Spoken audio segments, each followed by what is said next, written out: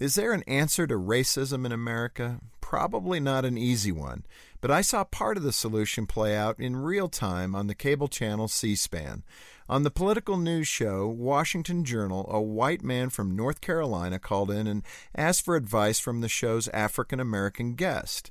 He admitted he struggled with prejudice because he had been taught to fear black people his whole life, and he wanted to know how to change that.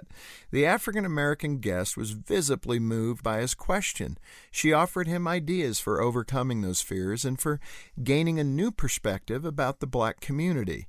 She urged him to get to know a few black families in his area. She also encouraged him to start conversations within his own community about race and not to form his opinions about people of color from the evening news.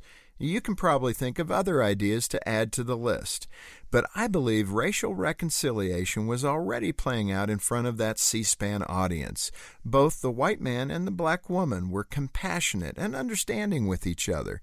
Neither one made accusations. They took genuine interest in each other's perspectives and had honest, civil dialogue with one another.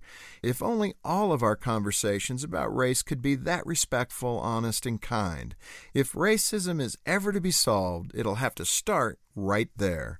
For more to help you thrive, visit FocusOnTheFamily.com. I'm Jim Daly.